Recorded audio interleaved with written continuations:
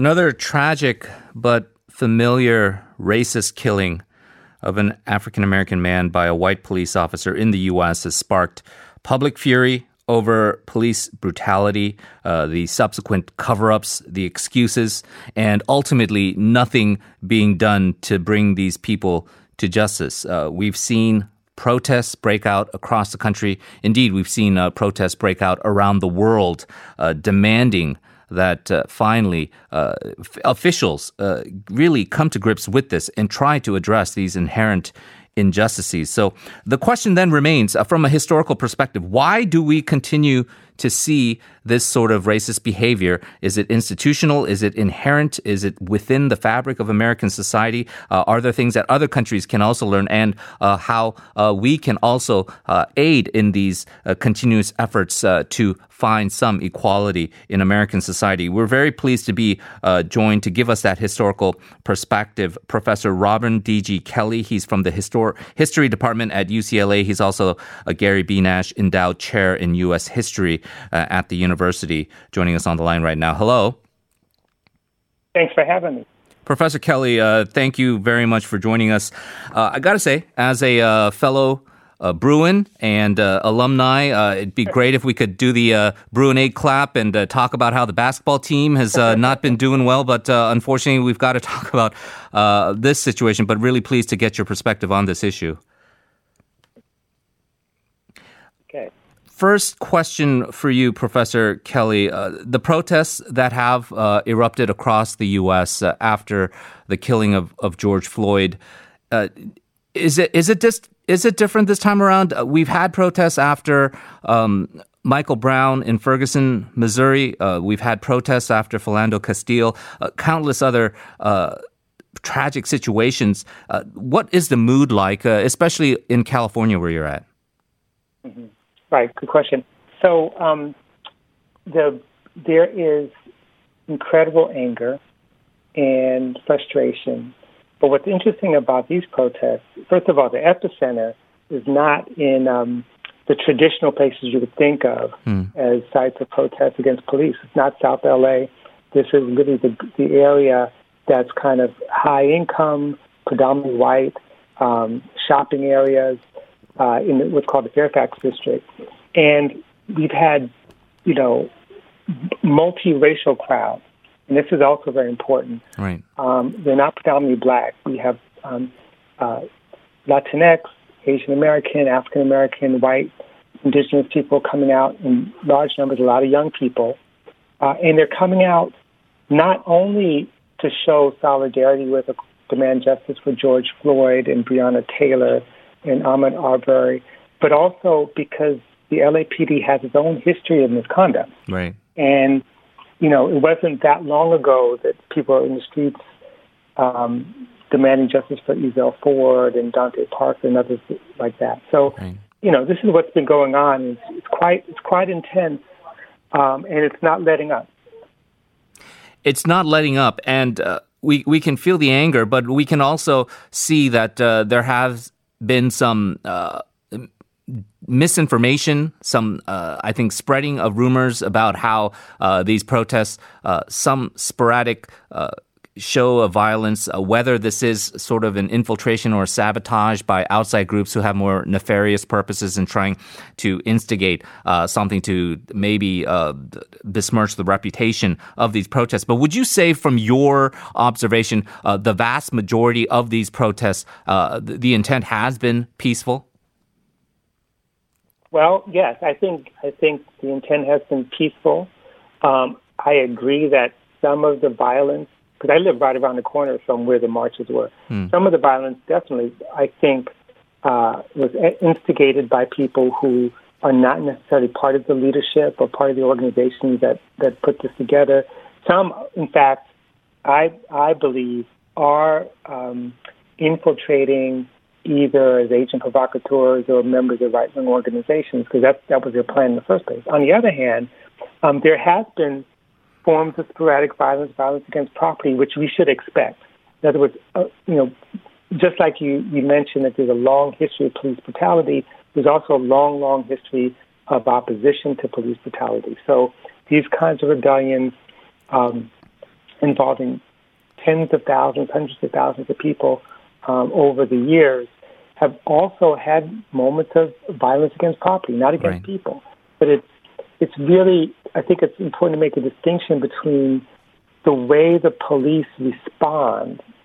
The only response usually is violence, that is use of rubber bullets, tear gas, and the way that protesters who are in the midst of just emotional anger and kind of moment of chaos take it out on buildings, stores, and especially on police vehicles, police departments, police precincts, and that sort of thing. So it's this kind of symbolic attack on property.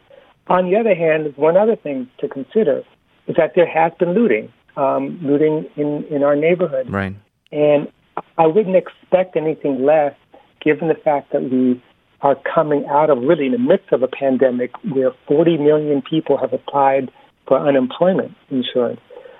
This is a horrible time economically. There's a level of desperation.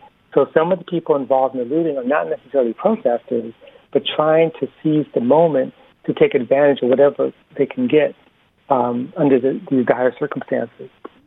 Right. So it is a confluence of factors. You mentioned the racist murder of Ahmaud Arbery, the killing of George Floyd at the hands of a white police officer, the ridiculous incident in Central Park where a white woman was trying to call the police on an African-American gentleman who was bird watching by simply just asking the woman to put her dog on a leash. But you address the issue of rioting. And as a history professor, and you can help our Korean audience understand this better because we've been hearing this quote quite a bit now come out. But Martin Luther King Jr., the famous quote about the riot is the voice of the unheard.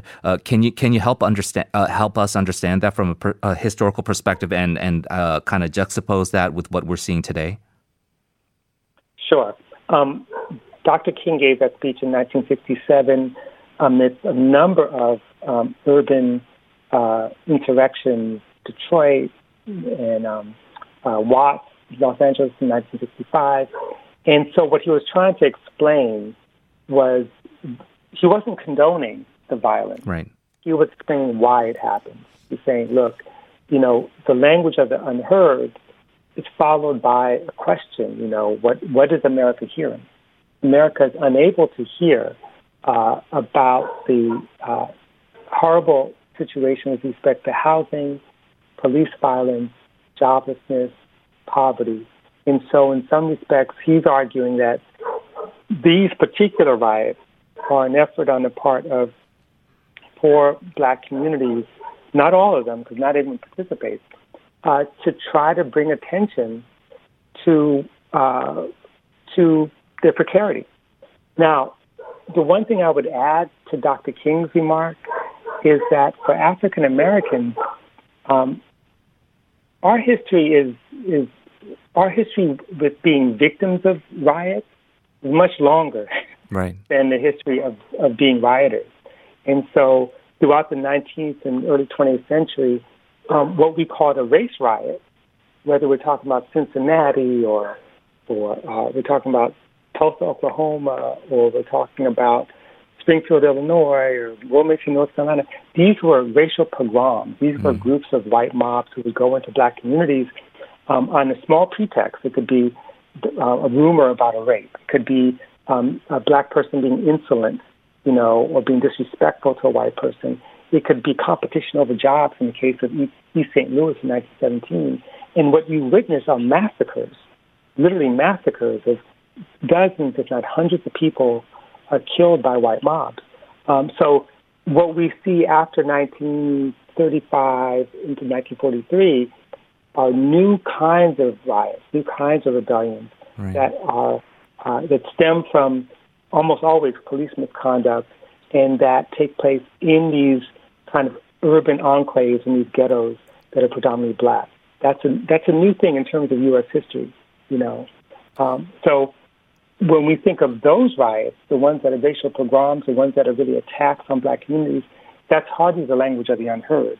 That's the language of the ones who hear all the time, suppressing others, as we've been speaking, President Trump gave an address to the nation in regards to the protests and the murder of George Floyd. And speaking of that, the voice of the unheard, President Trump really being the symbol, perhaps these days, of getting the support of these elements that seem to be exacerbating the racial situation here going forward. I know a lot of people are not satisfied with the district attorney deciding to level a third-degree murder charge against Derek Chauvin, the police officer who murdered Mr. Floyd.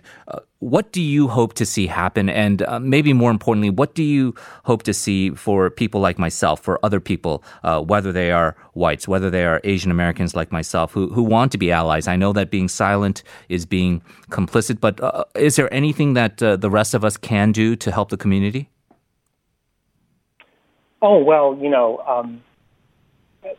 I'll go back to the first part of the question and then come to the second part, which is really about Trump and what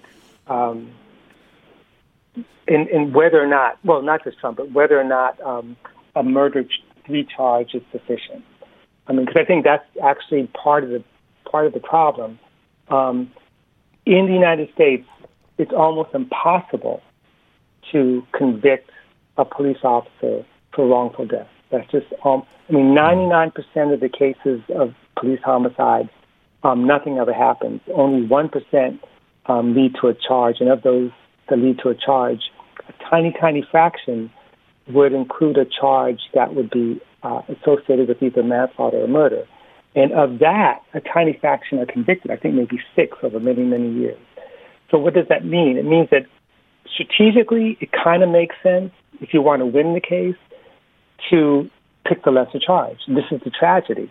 If you go for a murder 1 charge or murder 2, it's even less likely that you'll get a conviction. Right. That's always a problem. As far as support, I'm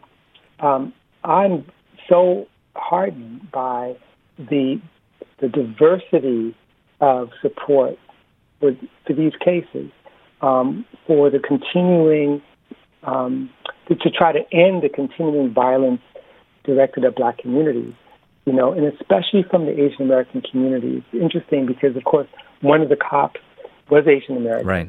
But in Minneapolis, there was a very strong statement from almost every single progressive Asian American organization saying, he doesn't speak for us, we stand with Black lives. And that's what I've seen. And I come out of an organizing tradition where my closest allies were, in New York City, for example,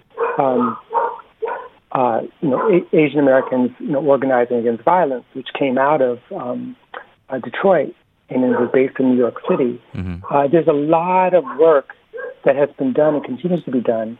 And what we need are more than allies. We need real comrades who understand that overturning the system of racism is about preserving humanity.